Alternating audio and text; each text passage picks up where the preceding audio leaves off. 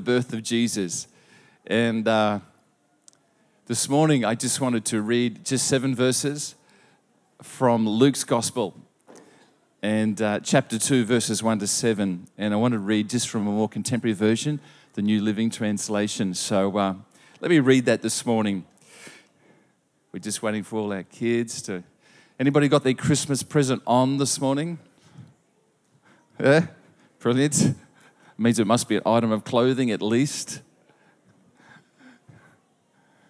We opened a couple Christmas presents last night with our family and I got the thing that I've always desired, always wanted.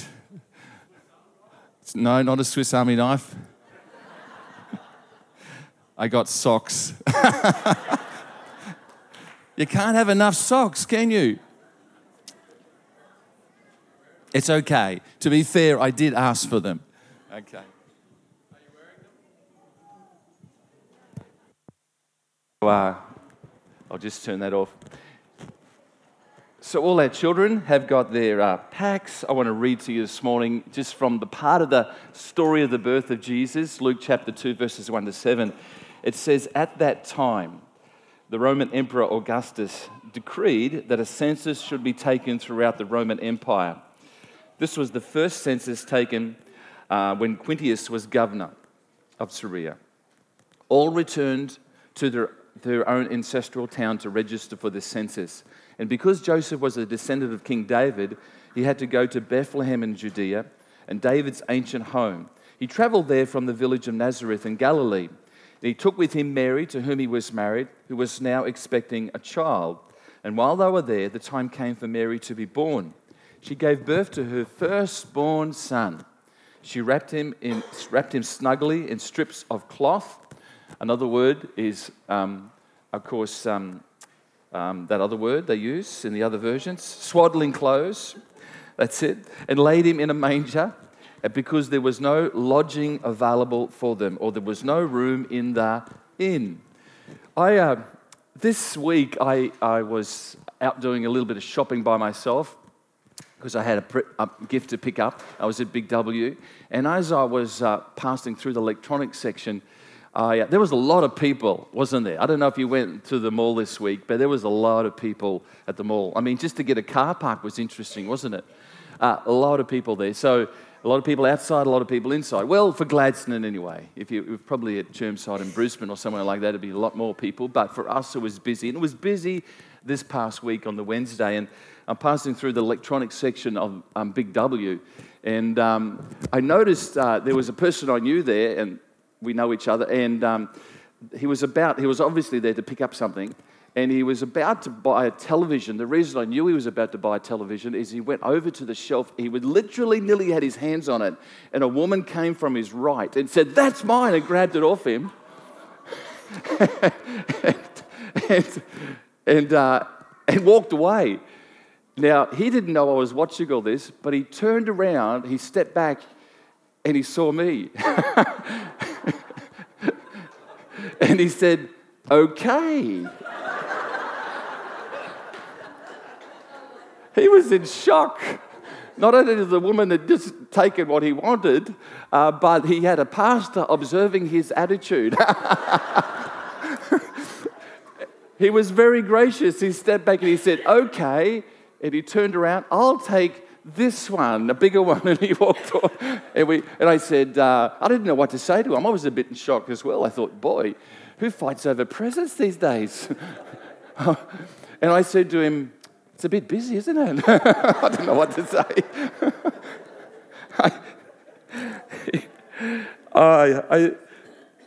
In hindsight, I realized the precious lady, look, I don't know her circumstances. Maybe she had already earmarked it. I don't know what had happened there, but she was pretty adamant. No one was pinching the television she wanted. But maybe as I thought about the situation, I thought maybe she's just missed a little bit of the meaning of Christmas. Because I thought Christmas was all about giving and not taking. It was all about kind of festive and joyful times. But obviously there was one person there who wasn't going to let anybody else spoil her joy. And that's how it unfolded. Something I think was missing maybe in her Christmas. And once again, I'm not quite sure of the circumstances, so I really can't say too much. But I think Christmas is a little bit more than fighting over material items, isn't it? It's a little bit more than that. And I noticed then, I was a little bit more acute to the realities of what was happening around me. And as I walked through the Big W and through the mall, I mean, Santa's going through the mall with his bell going ho, ho, ho. And that's nice, saying Merry Christmas. I mean, there was a lot of Christmas songs happening over the sound system throughout the mall, blaring loudly, and yeah, that's nice. And then there was the people buying all the presents, and even those people buying their Christmas trees still at that late hour, people buying the festive things. And it's all the colour, the sounds, the mood. It was all pretty good until that moment, of course, I had. But, generally everything was happening. And the external evidence of Christmas spirit seems to be all around us. Yet, have you ever looked at something, and as I went through the mall, I just thought, there's something really is missing here today.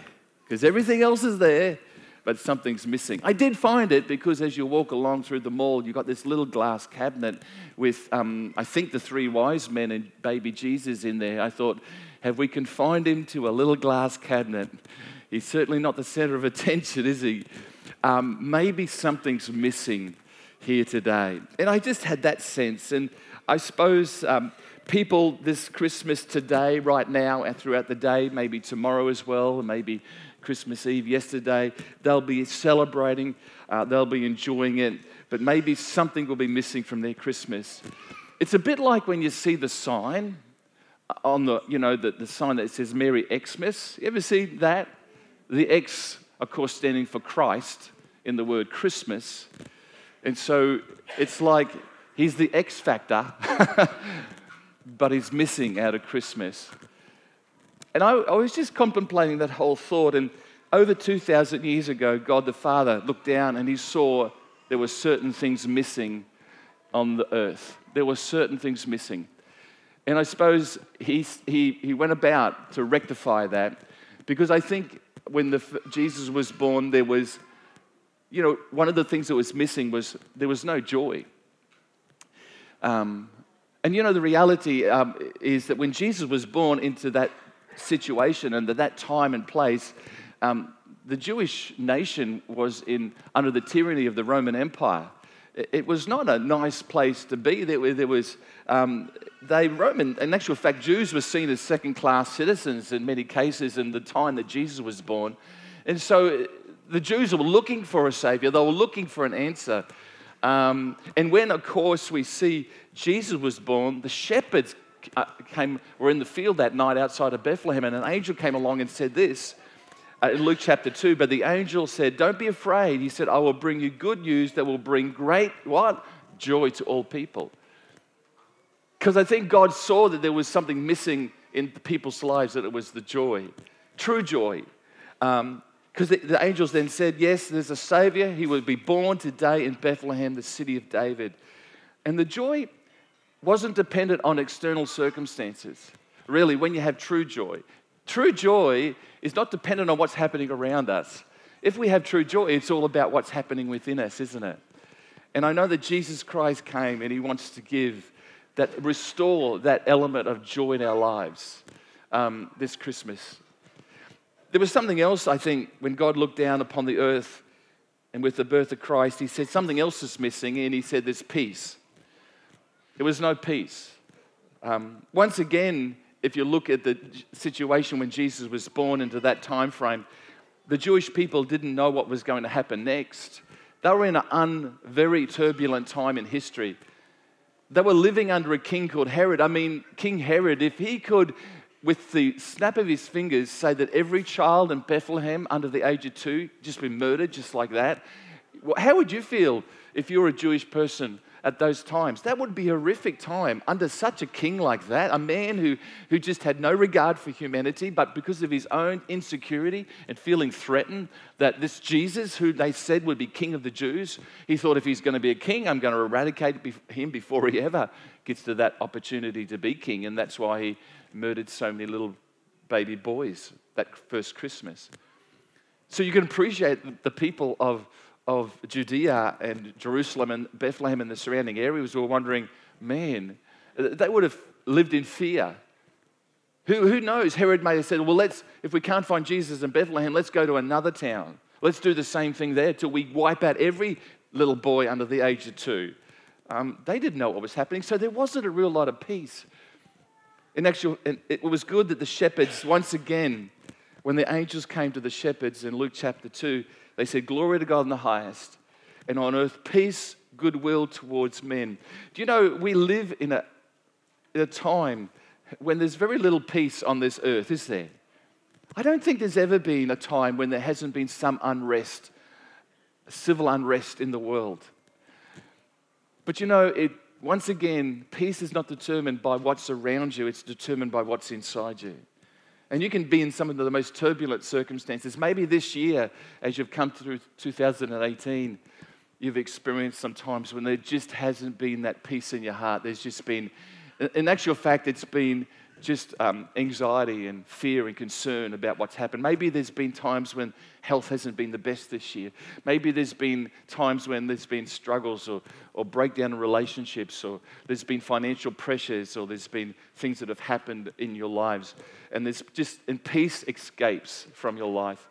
I want to tell you, Jesus Christ came, and the angels declared it. He came for the peace of mankind, to give us true peace. And they actually named him Prince of Peace. I think when God looked on the earth, he not only just saw when Jesus was born in that first Christmas, but I think he saw right through to 2018 and beyond, however long we're here for. And he saw, you know, this world will never truly have peace. But you know what? You can still have peace in your heart and life. And it's through the belief in Jesus Christ, isn't it? And what he did. I think when God looked down upon the world, I think he saw something else was missing. I think he saw that people were lonely. He saw the hearts of people that were lonely. So, and if you think about it, it's one of the greatest plights in humanity today. Lonely people.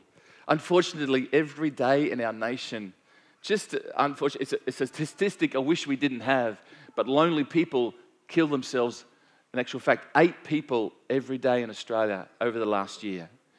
That's not good, is it? So people are lonely, and you know, that is a consequence of loneliness and hopelessness and that. I want to tell you, Jesus Christ came, and it says in Scripture in Matthew, and it says this, chapter 1, the virgin will conceive a child and she'll give birth to a son, and they'll call him, what? Emmanuel, which means God with us. God with us. And you may say, well, that mightn't help anybody's loneliness. Well, just think it through for a moment. The reality is that God says, you know, I give you a hope through Jesus Christ. I give you a Messiah, a Savior, someone who can give you meaningful life, who can give you a purposeful life. And Jesus brought all of that. And maybe some of you are here today because of that very reason. You know there's a purpose. And you know that you weren't some product of some little thing that just of evolution, but that God created you. And that God loves you. And if he created you, he wants the best for you. And that Jesus Christ showed us what God was like. If there's ever a time when you ever wondered, what's God like? He's in heaven. We never know what God's like. Well, just read what Jesus was like and you'll see what God's like. Because he was Emmanuel, God with us, that very first Christmas. And he hasn't stopped. But you might say, well, he's gone to heaven now, apparently, at the age of 33. I mean, we murdered him on a cross and got rid of him, and he left. He did rise again, but he left to be with his Father. But you know what? He's left his presence, his Holy Spirit. And maybe as we worshipped and sang this morning, and maybe in this service, you sense something. And you know what? I want to just say it's God's presence. He just wants to knock on the door of our hearts and embrace us and say, hey, I truly did send Jesus. And Jesus showed mankind what I'm like, with a heart of mercy and compassion, a heart of righteousness, a heart that reaches out to humanity. God with us. Imagine if God never sent Jesus, we'd never really know what God was like. But I think he saw a world that needed hope, a world that was lonely, and he sent Jesus. If you consider the man Joseph for a moment, he was not the maternal parent or father of Jesus, but he was the man who looked after Jesus and Mary.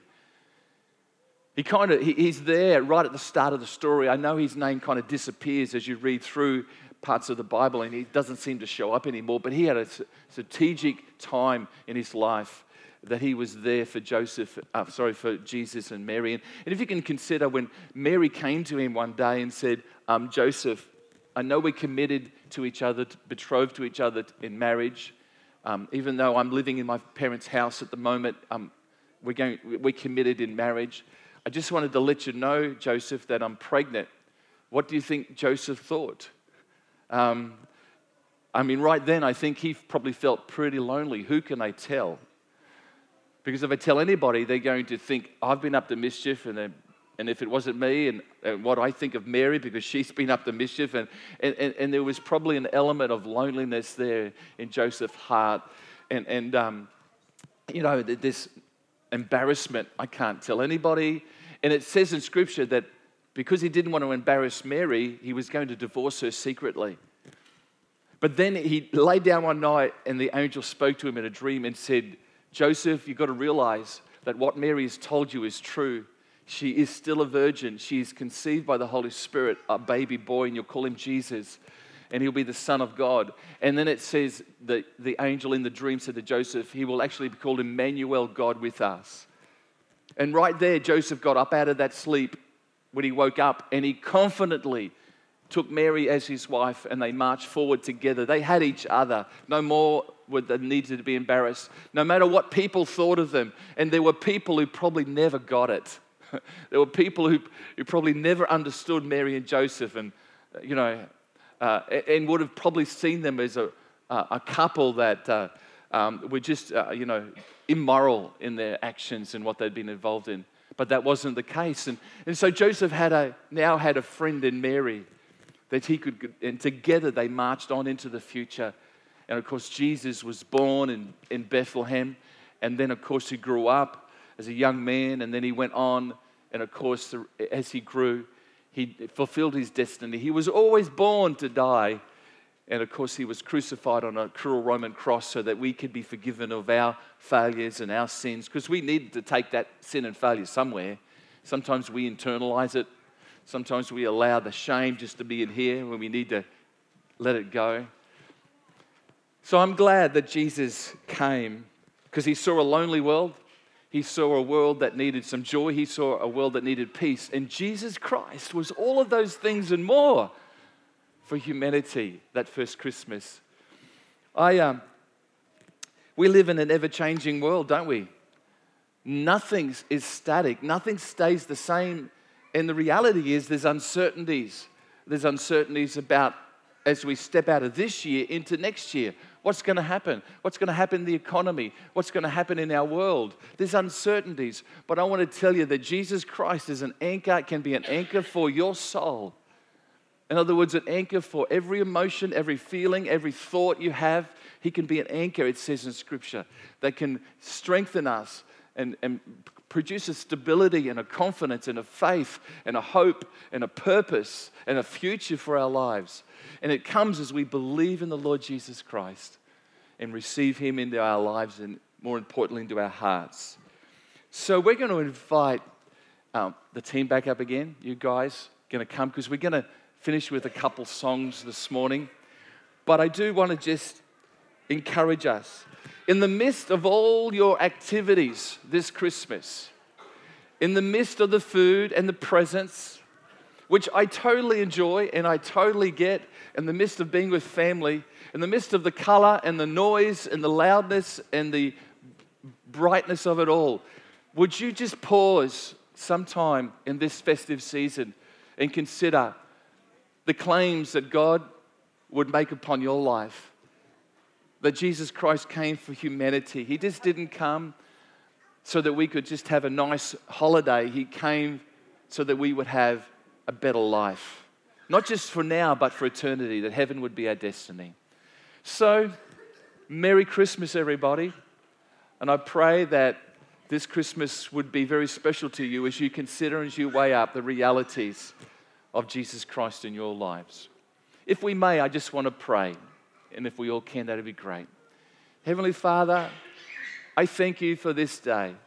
And I thank you for every person, for every family represented here. I ask that the truth of the message of Jesus wouldn't become just an external thing, but we would internalize it and let it touch our hearts, as we know that there is a belief that we need to take a hold of, and that you came for us.